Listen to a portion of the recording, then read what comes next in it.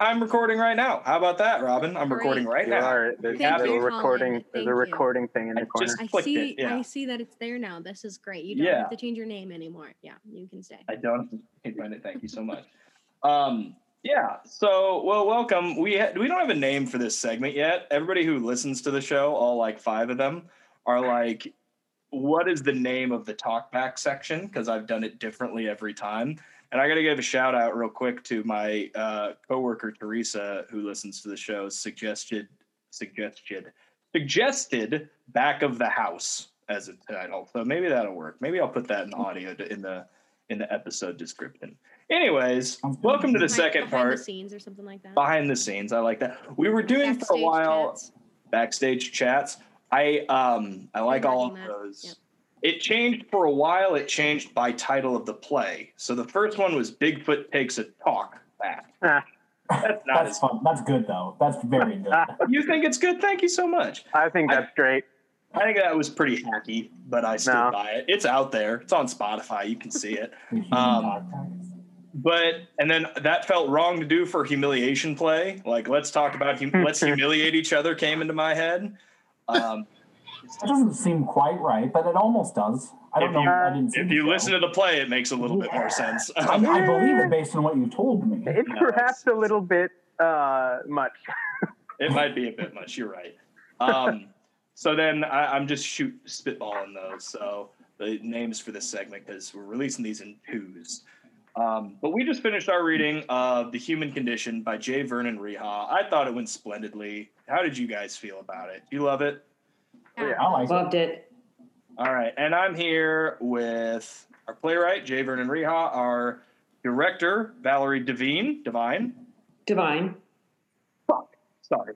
Just edit this part out. No, leave it in. Leave that in. Scrap this recording. We have to try it. We're starting all over. Very beginning. We're Valerie Davine. I'm going to remember that. The Human Condition. We have to audition everybody again. We're starting over. We have to do it all again. This is, if you're hearing this right now, something went wrong. And this slid through the cracks. No, but we have Valerie Davine, and we have our actors. We have Robin Kime and Jacob Kostiv, and we have the magnificent, our moderator for this talkback. We've got Stephen Polchert. Say hi, Stephen. Good. Hello. How's everyone doing? That was perfect. How you just did it. Okay. And I might not edit. We might not edit any of this. Who knows? Maybe it's real. This is real, guys. This is how it goes. Yeah. So I'm going to go around, and I introduced you kind of a little bit, but I want everybody to kind of, so we know your voices, so we know who's saying what. We're going to go around and do a little introduce yourselves. Just say your name and say what your role was in this production. We'll start with you, Reha. Who are you? Hi, my name is J. Vernon Reha, or Jacob Reha. That's going to get confusing with the other Jacob, and I was the playwright. All right, Valerie. I'm Valerie Davine, and I was the director. Robin. Hi, everybody. My name is Robin Kime, and I played Abby. Last, but kind of least, Jacob. Okay. Wow, cool. No, that's fine. Well, I'm Jacob, or Jacob Kostiv. Yeah. One of the two. What's your last name? Call me Kostiv. It's cool. I voiced the role of Caleb. Yes. And then we got Stephen Polchert. It sounded so dark, and I guess he's included. The actual least is. Yeah. Well, thank you. I'm kidding. None of you are the least. But this was super fun, guys. I'm super glad we got to do this. I always feel when, these are like mini productions that we squeeze into 4 days, a few rehearsals and, a recording session. So when we do these, it always feels like when we hit the talk back, it feels, and this is only the third one we've done, but it feels very complete, but it also feels like we went on a little journey together, the whole group. And it feels nice to talk about it at the end. I don't know. That's me getting sentimental before I haven't asked any fucking questions. I swear a lot. If that's going to bother listeners, turn it off now. I just don't have You can just censor yourself. Just beep every time. I could. I used to, when I was in college, I had a radio show. I had an early morning talk radio show at the campus the campus radio station. and it was really horrible. And they just gave it to me because no one listened during that. It was at 5 a.m. And I decided to do it. And I just talked about my life. And it was some of the worst programming ever. But I swore multiple times. And they have a little beep button so you can edit yourself out as you go. Because even though it's live radio, there's a lag. But anyways, that's just a fun little story. Anyways, we're going to talk about this play, The Human Condition. Wonderful script. But I want to start off asking our playwright, we talked about this a little bit in the rehearsal process, but what was kind of the genesis, the inspiration for writing this piece? Yeah. So the interesting thing about this one in particular was that it didn't really all come to me at once. Like the concept came way later in the process than it usually would.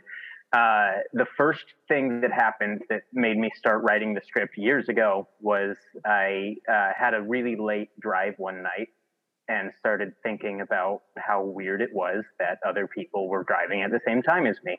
And that turned into the section near the beginning where Caleb is talking about a similar situation. And that was originally just a monologue that I wrote with like sort of a nameless character speaking about this thing. And then that turned into a little mini scene where another character was sort of responding to that. And that turned into two characters that I really loved. And that turned into a situation that I really liked.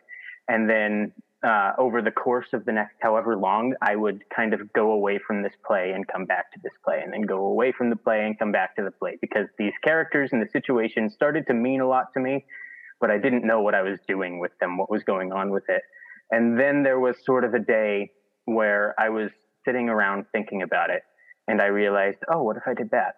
What if these are the themes? That works really well. It was already starting to get a little bit weird, so I wrote most of it pretty quickly following that, and this was more recent, only a couple of months ago. And at that point, I just kind of went with my gut and wrote over the course of a couple of weeks, probably, the rest of it. And I did a whole lot of copying and pasting because there is a remarkable amount of repeated dialogue in the play, which is maybe a bit of a cheat. But I guess that's sort of the process for it and how it started. That's interesting. I always try to ask other writers this too, is that specifically playwrights, when you got to a point where you felt good about it, and I don't know if you ascribe to the idea that, like, I think it was Arthur Miller said it, like, no play is ever finished, plays are just abandoned. Mm-hmm. When you reach that point of finish line or abandonment, depending on your perspective, do you feel like a sense of like loss for the characters? Are you ever kind of like, man, I don't get to play with like Caleb and Abby anymore, and I'm kind of bummed? Yeah, I think. Well, I don't know that I've gotten to that point with this one yet. You know, this is the first draft of it. Essentially, it's like 1.1. Wow. So there are things that I want to change, things that this process has helped me realize maybe change in the future. But certainly in the past, when it's been something that I've decided to put away. It's actually really sad. I've gone through this really recently with something. I've been like, you know what? I don't think I'm going to work on that one anymore. And that is really sad because you're putting away these characters that you love. It's like saying, like, I don't want to talk to you children anymore. My kids, go away. And that is sad, you know? Yeah, it's like, well, how many trilogies can I fit them into so that I have more work with these people? I got to a place in a play I was writing where someone died in it at the end, and I had done so much working that I was like, I got very sad because I was like, I don't want to. How does he save himself? How does he like go through this? And it was kind of a weird moment. It's weird how we get attached to those things. It's not something that, no kid when they're like, I think I'm going to write something one day is ever like, I'm going to form a bond with the fake people I create. Like saying that out loud makes us sound like insane people. But yeah, okay, great. I love that. Stephen, I'm going to bounce it to you now. Okay. I don't know if our listeners will know this, but this is Valerie's first directorial attempt. Woohoo! Yay! So how did that feel? You acted in countless plays locally. How did it feel to make the switch? What were the challenges of approaching something as a director as opposed to an actor? Oops. Yeah, I think you're muted there, Valerie. I am muted. It's quite different, and it was really fun. I was extremely nervous before the first rehearsal. And it took a ton of concentration. I thought after that first, I was completely wiped out after that first rehearsal. But this was a great way for me to get my toes wet, so to speak, because it's just directing the voices. And so there's no blocking, no set, no costumes, no memorizing, just two characters. So it felt handleable and like a good way to give it a shot. How did it feel to be on the other side of the audition table? It was enlightening. How so? I mean, what? Well, one thing is it really highlighted maybe that if you're not cast, it really may have nothing to do with how good or bad your audition was. That you could have done an excellent audition and still not get cast, because it's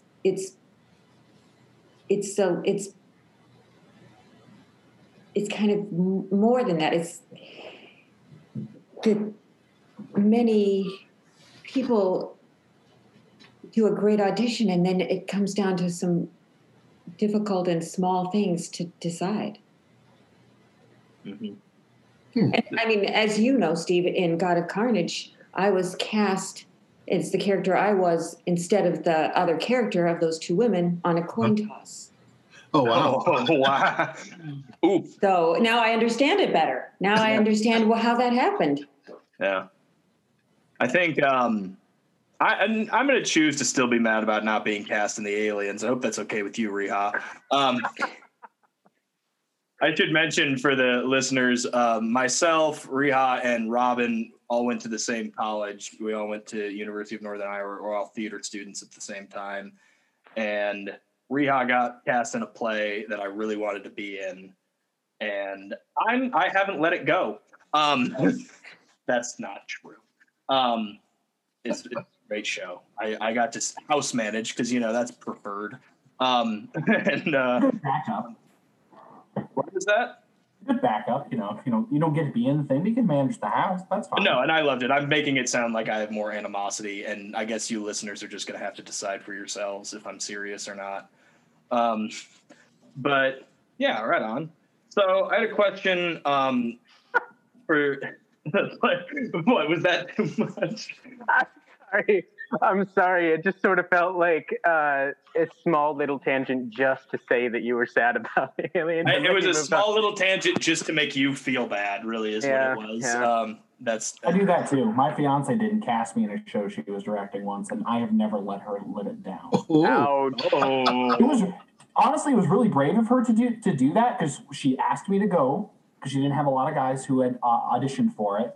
And then so she was like, yeah, Jacob, come. We just started dating. This was like a year and a half ago. We just started dating.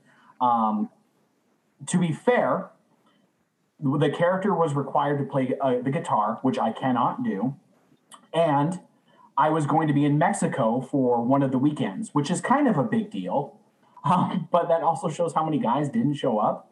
So it was between me and this other guy who, honestly, I saw the show. Way better job than I could have done. And he can play guitar and be there for the full thing. But I still have never let her live it down.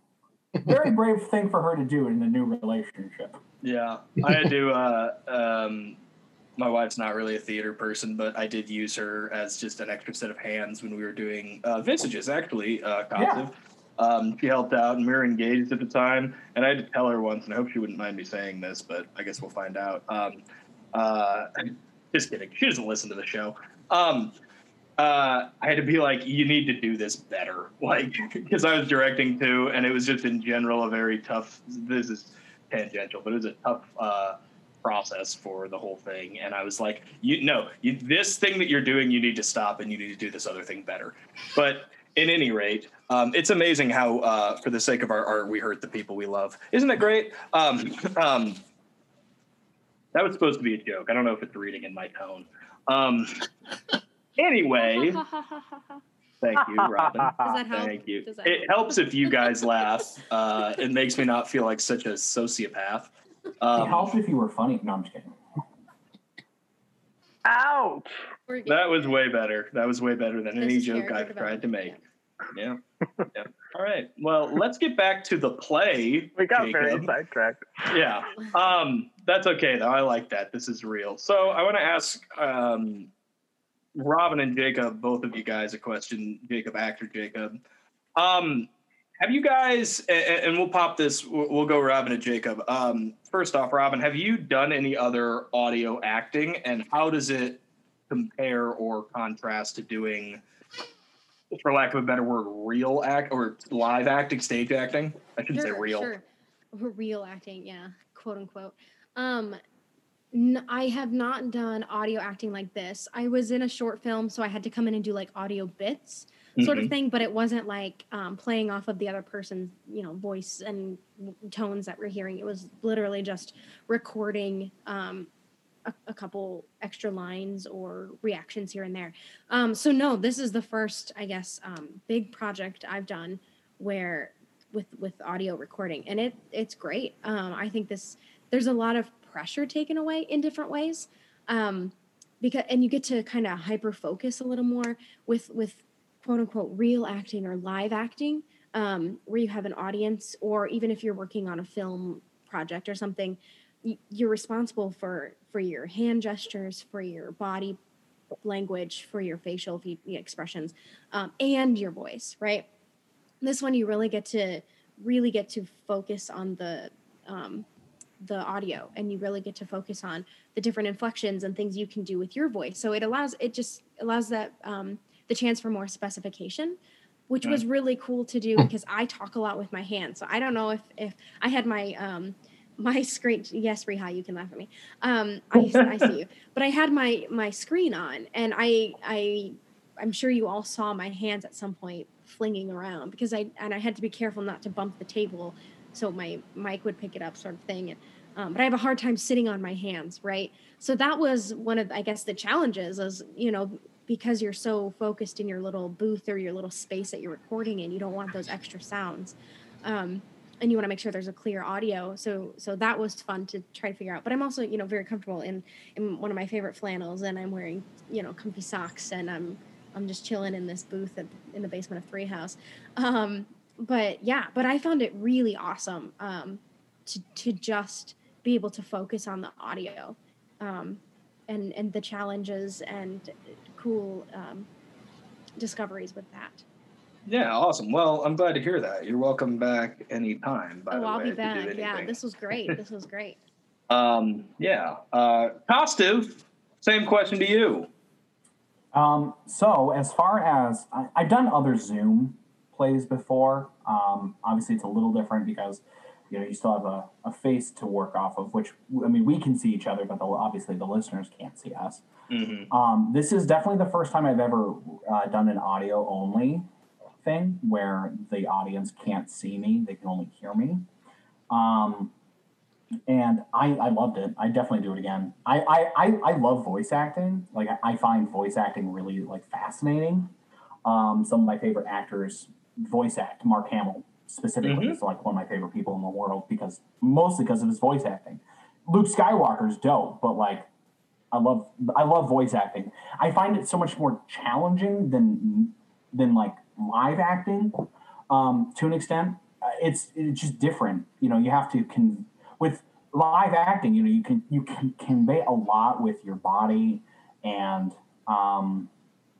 with just your expression. There's this live energy that the audience feels, as far as, but with voice acting, obviously you get this is it. You have to convey all that emotion and all the things that are going on with simply the tone and inflections of your voice, which is a really interesting challenge, and I really enjoy doing it. I hope I get a chance to continue to explore this kind of thing. Like Robin, I talk a lot with my hands. Anyone knows me blames it on me being Italian, because I talk so much with my hands, and so that was, it felt very like I approached doing this like I have the other Zoom productions, because that's what I'm used to doing, but. Still, like, I know, like, waving my hands about, like, as if they're going to mean anything, and of course they don't. I think it means something. I think if it brings you, if it makes it so that you are more present in the, process, I think there's value to it. And if nothing else, it was fun for me to watch. How about that? So even if there was one person. That's what I'm here for. Yeah, I find... just sort of piggybacking, sorry to hijack this, but you can watch like behind the scenes videos of voice actors doing work, and they're so crazy animated. Their bodies are going all over the place. So I think that it's absolutely cool and valid to do that. I don't think that there's any problem with that. Anyway, yep, good job. Mm-hmm. Yeah, if you ever want to like brighten your day, I think you could find it on YouTube, but it's Robin Williams doing Aladdin. Being the genie in Aladdin. And you can see the video, the behind the scenes footage of him like in the studio doing all of those voices, and it's the whole body thing.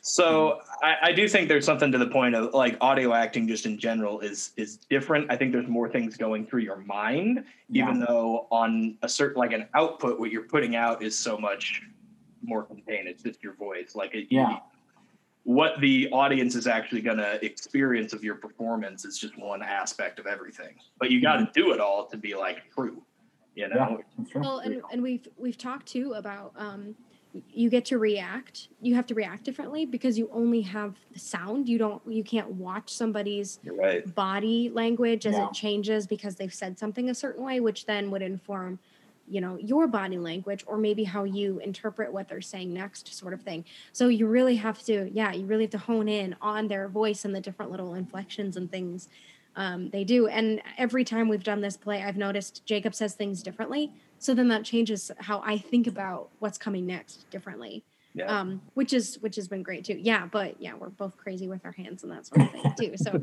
if we ever need that little moment, just open the Zoom screen again and make it a little bigger just to watch. Yes, you are both Italian grandmothers. The gabagool. Stephen, passing it over to you before I make more Sopranos references. Okay. Author Jacob, what other things have you written? By the way, I just really love this play. It had me in tears at some point, and I just love the sarcastic banter at the beginning. It's like, oh, this is so good. I was hooked at that point. But tell us about some of the other things you've written. Yeah, of course. First of all, thank you. That's very sweet of you to say. And I'd also like to say, for the record, Stephen, for those listening, did the image that is the podcast thumbnail and everything on the Facebook page, and it's absolutely remarkable. And your work is great. Thanks. Of course. So I have written a number of play scripts, and I actually just finished my first screenplay, and it is fine. It's a really big chasm to jump to change those media, and it in a surprising way. When you write a play, a scene. Even not in a play like this, it's all one scene, but most plays are multiple scenes, but like a short scene in a play is like 5 pages. But if you get to 5 pages in a screenplay, either that's a really important scene or you're doing something really wrong. And that's just one of the very many changes that you have to make. So that was crazy. But I have written a number of plays, and I still work on plays. I'm working on a play right now. I wrote a play that we had a small reading of with a company that I am, of which I am a founding member. called Meet Me Where the Oak Tree Grows, which is a play that takes place in over the course of 16 or 18 or so years. And we see these characters every other year in backwards chronological order. And it sort of reveals hidden shared trauma that they have. And that's probably the thing that I am the most proud of. It's really good, I think, anyway. Robin likes it. Thanks, Rob. And then the first play I ever wrote was about a family, an upper class family who has some crazy stuff happen in their house. And it all takes place in their living room. And every time something crazy happens, a new stain appears in the vicinity somewhere. So the first stain is just a little coffee stain. And then there's a wine stain. And then there's a blood stain. And then there's Taco John's is thrown all around the room. And then bleach goes everywhere. So it's like increasingly absurd rather than increasingly dark. But yeah, so there's that. And I have, of course, as I think every playwright in the world, I have several projects in my head that I have started and will never finish or have started and might one day go back to. But yeah, so a number of things.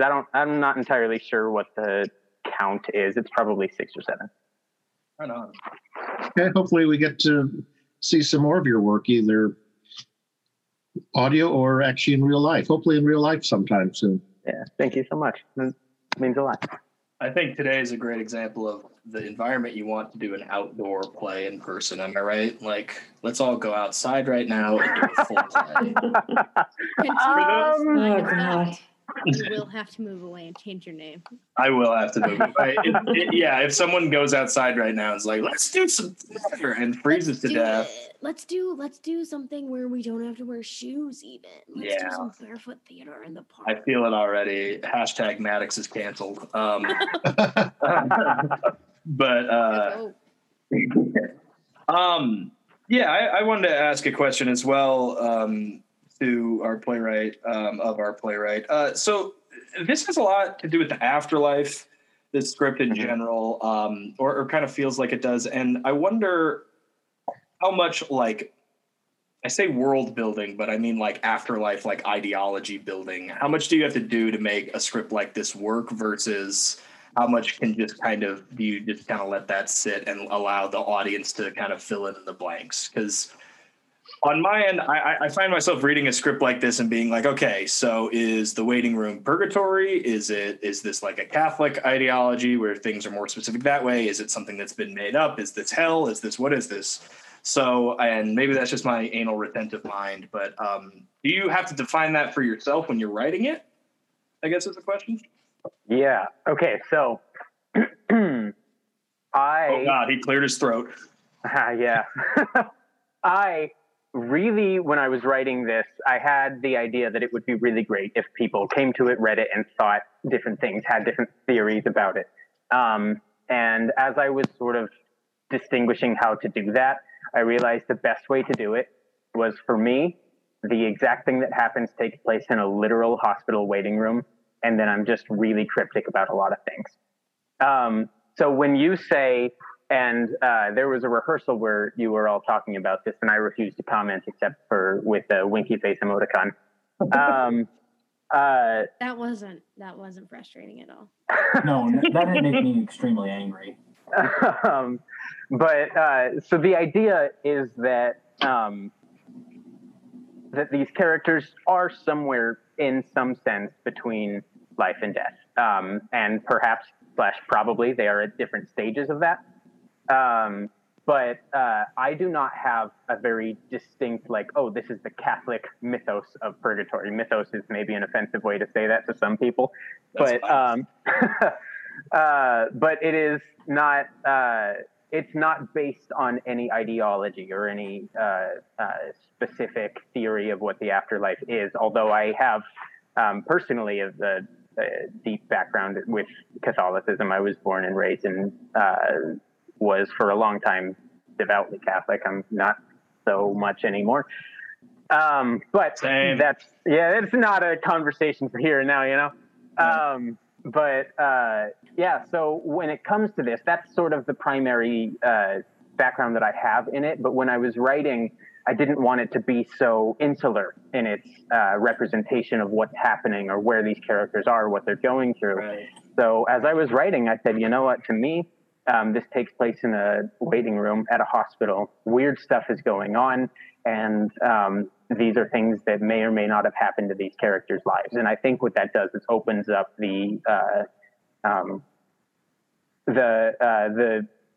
meaning of it to be accessible to anybody, or hopefully as broad of an audience as possible. So if people come to this without a Catholic or even Judeo-Christian interpretation of the afterlife or whatever, they can say, okay, but that doesn't matter because this is just simply about something else, and it might apply to people in different ways. And that's what I was hoping for.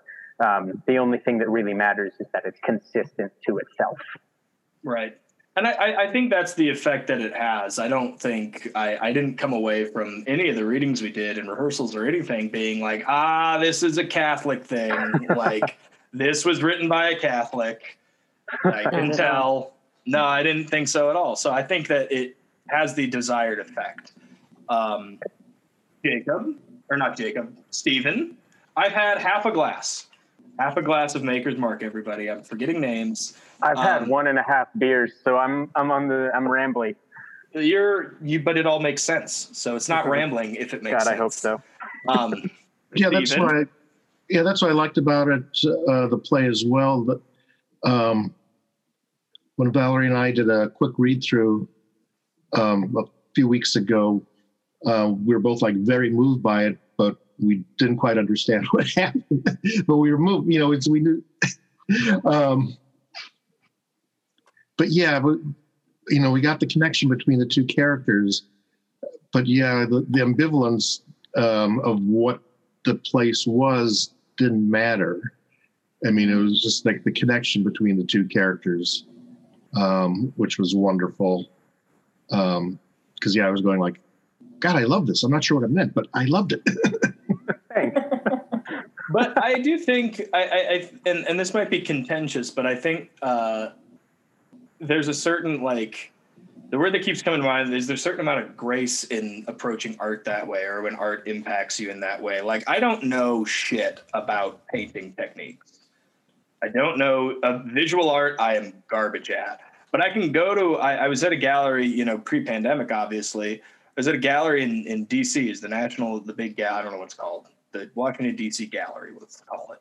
And I saw a lot of really amazing visual art, and it is a medium that I'm not super familiar with, but I was able to be like, that is hitting me somehow. I don't know how, and I don't know why, but it's there. And that, I think I'm trying to be better about that being enough. I don't need to know everything about it. But yeah, this script kind of, until you said that, Stephen, I didn't really understand that. So thank you. Do you have another question? Oh, sorry. Go ahead, Valerie. Just something special or impressive about this play is that, like Steve said, when he and I first read it through, I was really moved, and I couldn't really. I was surprised. I didn't expect that it was gonna. I wasn't surprised that I was moved. I was surprised what was happening, and then as we rehearsed it, I came to a better understanding of my interpretation of what was going on. But stayed equally moved, so that every time we'd get towards the end of this play, and you couldn't see it because I was had my video off, but I always got choked up, which I credit to the play and to the performances. But it's even with repetition, it happens every time. Okay. And I'm going to go back on my thing and kind of move in the other direction. So I want to ask the actors specifically, and I'll start with Jacob. What is your opinion on what Caleb is going through in this? Not necessarily on a practical level, not necessarily knowing exactly what's happening, all the circumstances, but kind of emotionally, what did you cling to make for the character to make sense for you? What were some through lines, I guess? So, I mean, I think it kind of comes down to a deep friendship that you have with another person. Especially when you know they're going through something pretty significant. In this case, dying. You know, one of the things that if you're talking to a good friend of yours who is going through something pretty major, whether it's good or bad, you try to relate to them and say, you know, I get kind of what you're going through. And I think that's kind of what Caleb is doing. Obviously, Caleb himself is a little bit vague as to his being. But I think overall his intention is trying to help Abby kind of get through what she's going through and help her as best as he can. There's a cat's tail, I think. Okay, I'm glad that we talked about this. Valerie, do you have a cat in front of your screen? And I love it. Sorry. He Totally okay. That was amazing. I do not have a lot of control over the cat. That was so good. Totally. There was no cat owner that I was wondering how professional Jacob was going to be at like but man, this it's like point. not it's the And she's back. It's amazing. No, these are the kind of happy accidents I love. I was like watching it and I was like, what is happening at Valerie's house? Like, what am I looking? Is that a skunk tail? What's going on? Like, it's a great what am I great seeing? audience member. Very clearly happy about the production. Oh, jeez. I was like, someone's got to acknowledge this. Yeah, Yes. I didn't want to cut Jacob off, so I'm like, I'm just going to say nothing. And then I didn't even like, notice it at first. I was just like talking, and then I looked down where Valerie's screen is in comparison to mine. I was like, I think it sounds vengeful because we told you to keep your cat quiet during a rehearsal, and then you're like, but hers gets to be in the fucking video. Hey guys, where's my cat? No, right? Yeah. Oh man, I feel bad. I should have recorded at home then and let the dogs freak out. Yeah. But no, I think that's the thing. He's Abby's like his best friend. They've only ever had each other. I think that he's just trying to help her as best as he can. I think that's kind of what I clung to the most is in the times when I was trying to be as helpful to my friends as best I could in any situation that they've been in. Right. I think that's great. Robin, same kind of deal. Where do you what are the through lines that you're feeling in Abby or that you kind of picked up on? Or things that you clung to like emotionally, I suppose. I keep using that word. Yeah, no, that's good.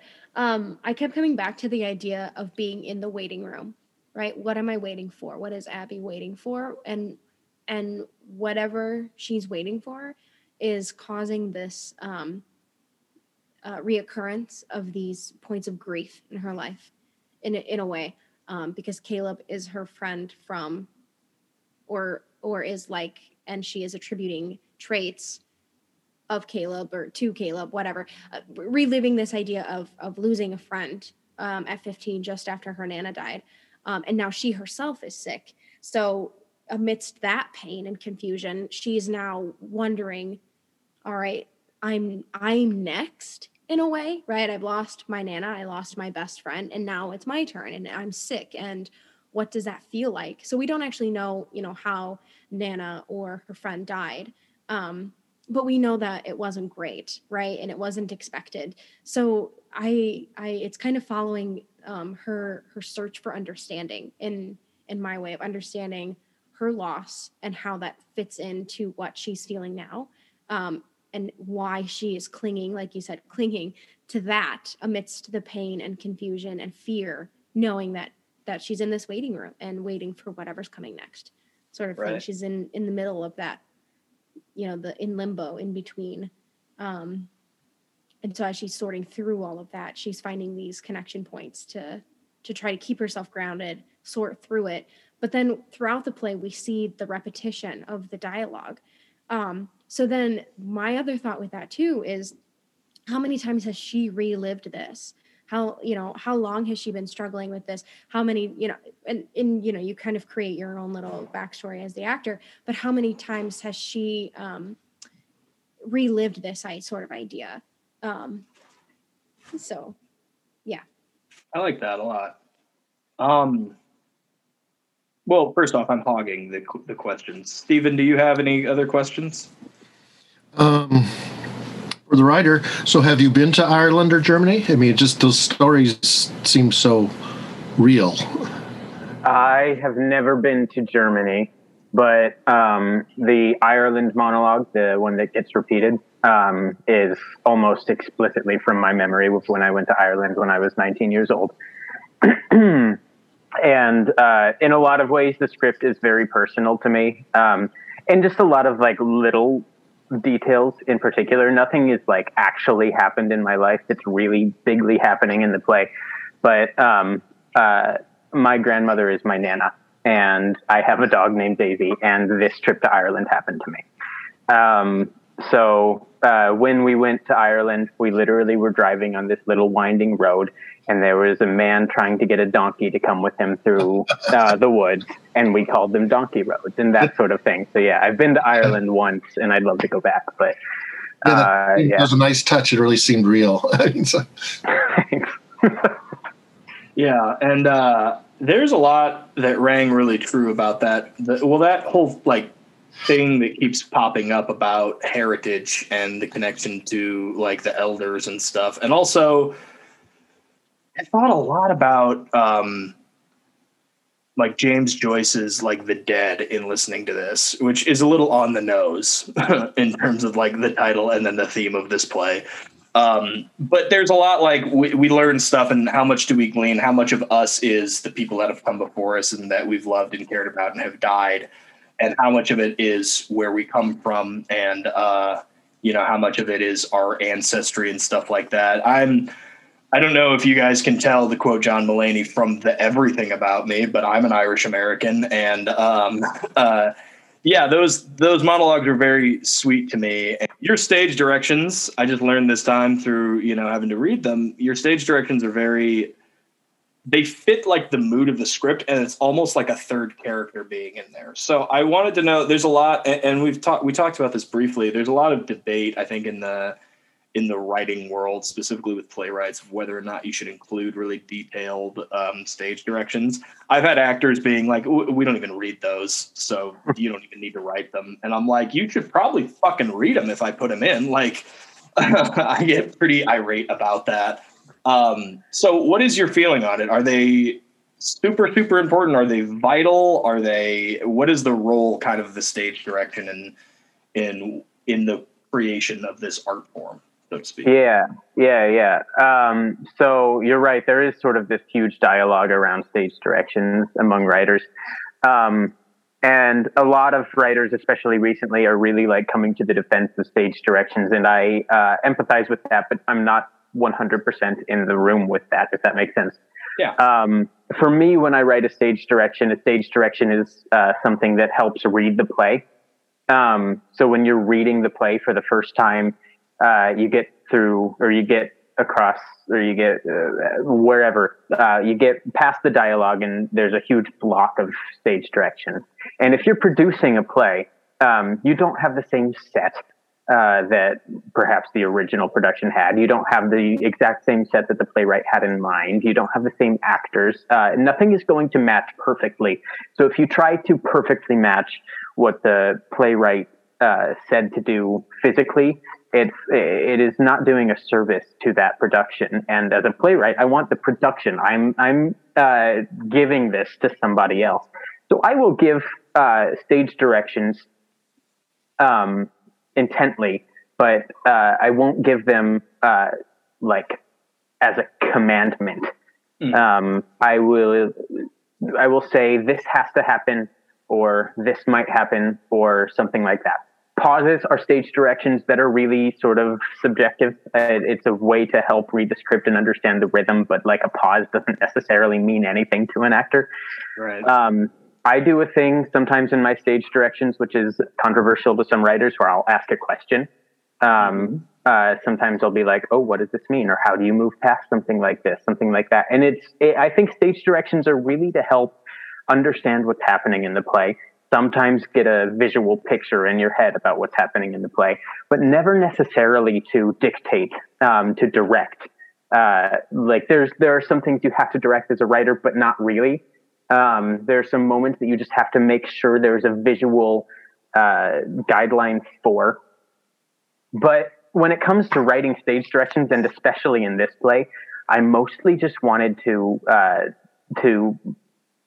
be, as you said, a third character, and that third character be the person who's watching the play. Some of my favorite stage directions in this play are about when characters tell each other to shut up or not shut up. And there are a few that listeners heard, but there are more that you didn't. There are moments in the play that a character will say, shut up, and the stage direction will say, character shuts up.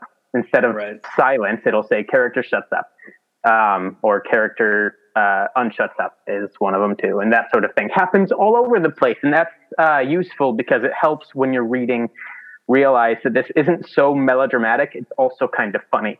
Yeah. There's humor to be found even when you're dying or whatever. And that's the kind of thing that I use stage directions for. I think it's a tool to help navigate a reader or a production team through how they're going to feel their way in a production, rather than tell them this is how you direct the production, and whoever's directing it, whatever, they can tell the actors how to say a certain line, but they can't tell them where to move. Like, no, that's not really what I'm worried about.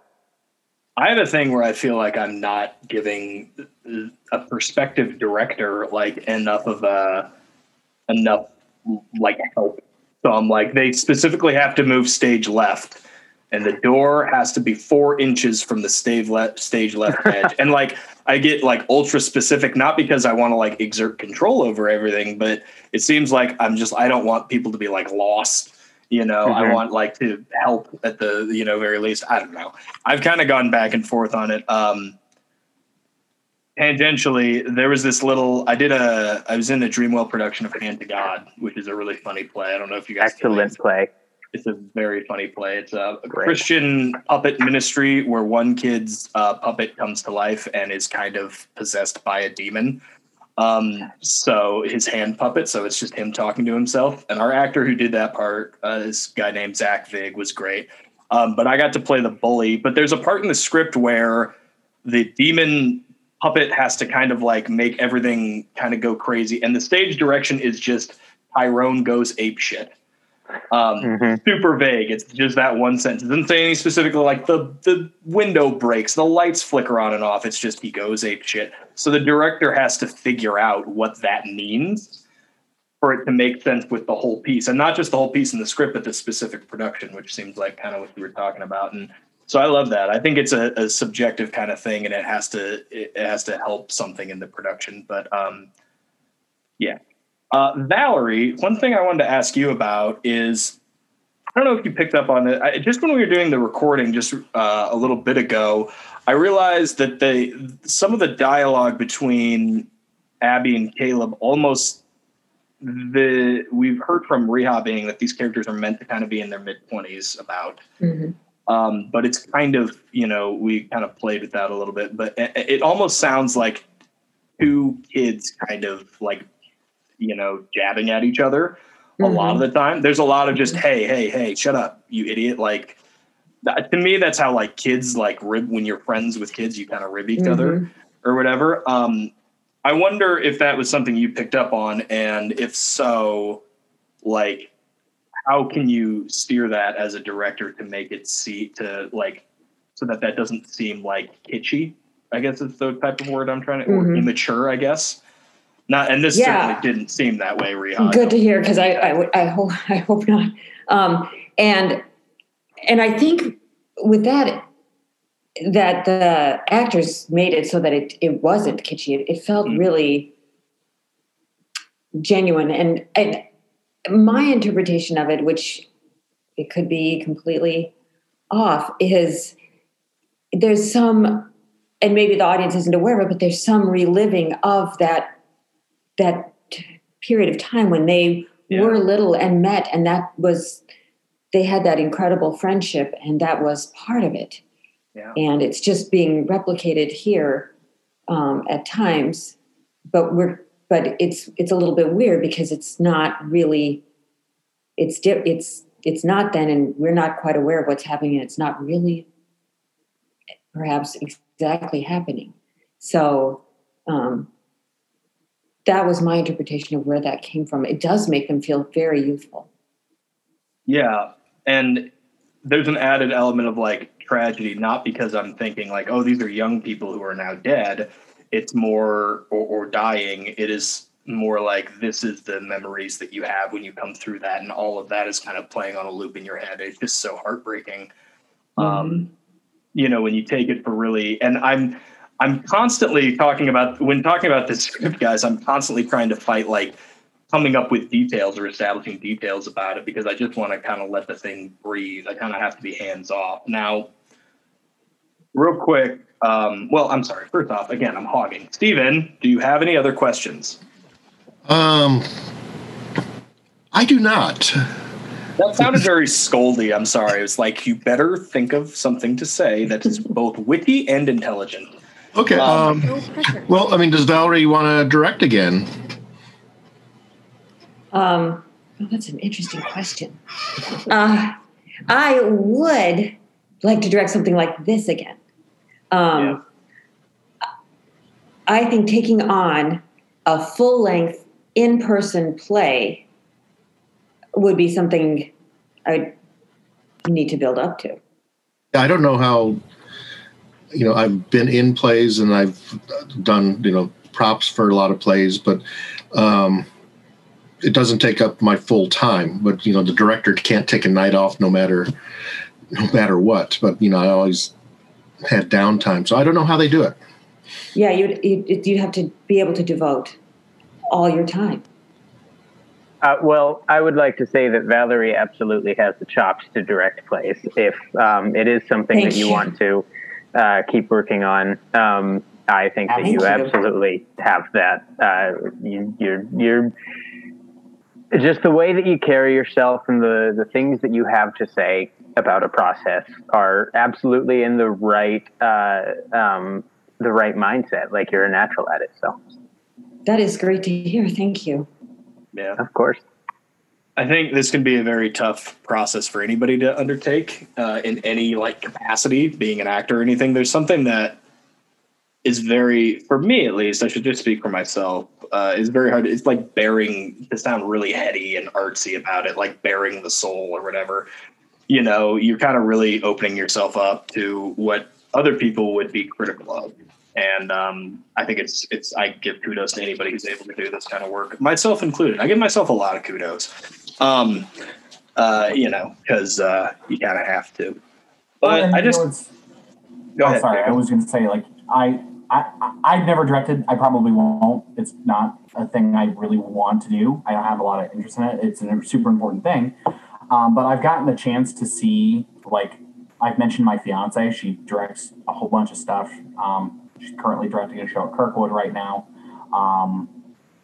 And it's really interesting to me that, because she also acts and stuff, the difference that she comes to when it comes to being in a thing and directing the thing. It's a really different skill set, different set of challenges.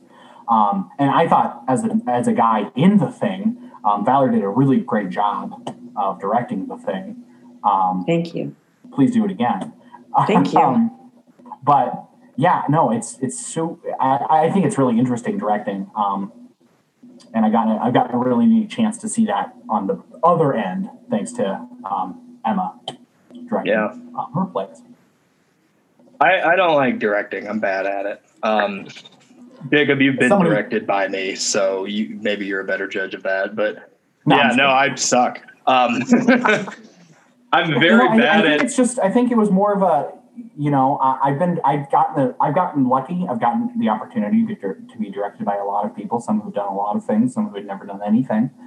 And I don't have a personal favorite. I don't have someone who is the absolute worst. Even you, Colin, I thought, it was a little different because you were directing your own show at the time that I was in that show with you. And, so I think that definitely played some factor into how you directed it, because you have a specific vision when you write the thing, I imagine. And so now that you have more control over it, it's different. I can't say that you were, like I said, I won't say that you were the worst director I've ever had, because you weren't. You weren't the best. But you weren't the worst. I love that though, but I would rather you be, and yeah, you don't hurt my feelings. I don't know. If you're a playwright and your play looks like it's going to get a production, and they're like, "Oh, would you want to direct it?" Say no, because you're not gonna, your job is done. They're gonna do it. So say no to directing. I wish that someone had just grabbed me by the shoulders and told me that. And maybe it's just a me thing. Other playwrights can do it fine, but I'm hemming and hawing. One thing I wanted to bring up, are you guys familiar with Black Mirror? This felt very Black Mirror-y to me. Yeah. I don't actually love Black Mirror. Whoa. Oddly enough, I don't hate it. I've seen some episodes that I've liked, but I haven't watched all of it. And I've not ever fell in love with it. I hope that the comparison doesn't bother you, but if No, I may explain, yeah. I think it's because the guy who writes those, Charlie Booker, I believe is his name, who's written all the episodes, I think, does a very good job, and you do too, Reha, of taking something that could seem very big, very insurmountable, or even actually it sounds like you started from a very personal place and then it got bigger, which I see you're passing ships this in Black Mirror, because it's he seems to start from this very big societal ideas and bring them very to a personal level, and you seem to do the opposite, but the impact is the same. I'm not caring as much about the world that Black Mirror is set in, nor the circumstances that are set around these two characters, but I'm caring about what the two characters are saying to each other and their relationship. So that's where the comparison was for me. I just thought of that though when we were doing the reading. So I thought I'd bring it up. I will say really quick, I guess, on a related note, that maybe Black Mirror isn't a thing that I would compare myself to. I am a huge fan of David Lynch, who does a similar thing. And I don't think that I will ever be as fucking kooky as David Lynch is, but there's always time. You know what? You're right. I can get into transcendental meditation twice a day.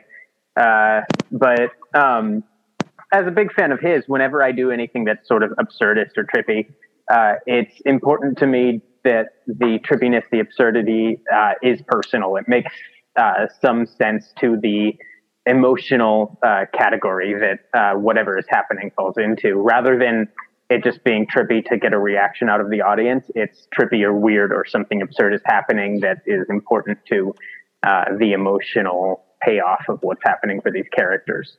Yeah, I like that. And yeah, I don't think that's a crazy comparison either. David Lynch is I need to do a deeper dive on his stuff.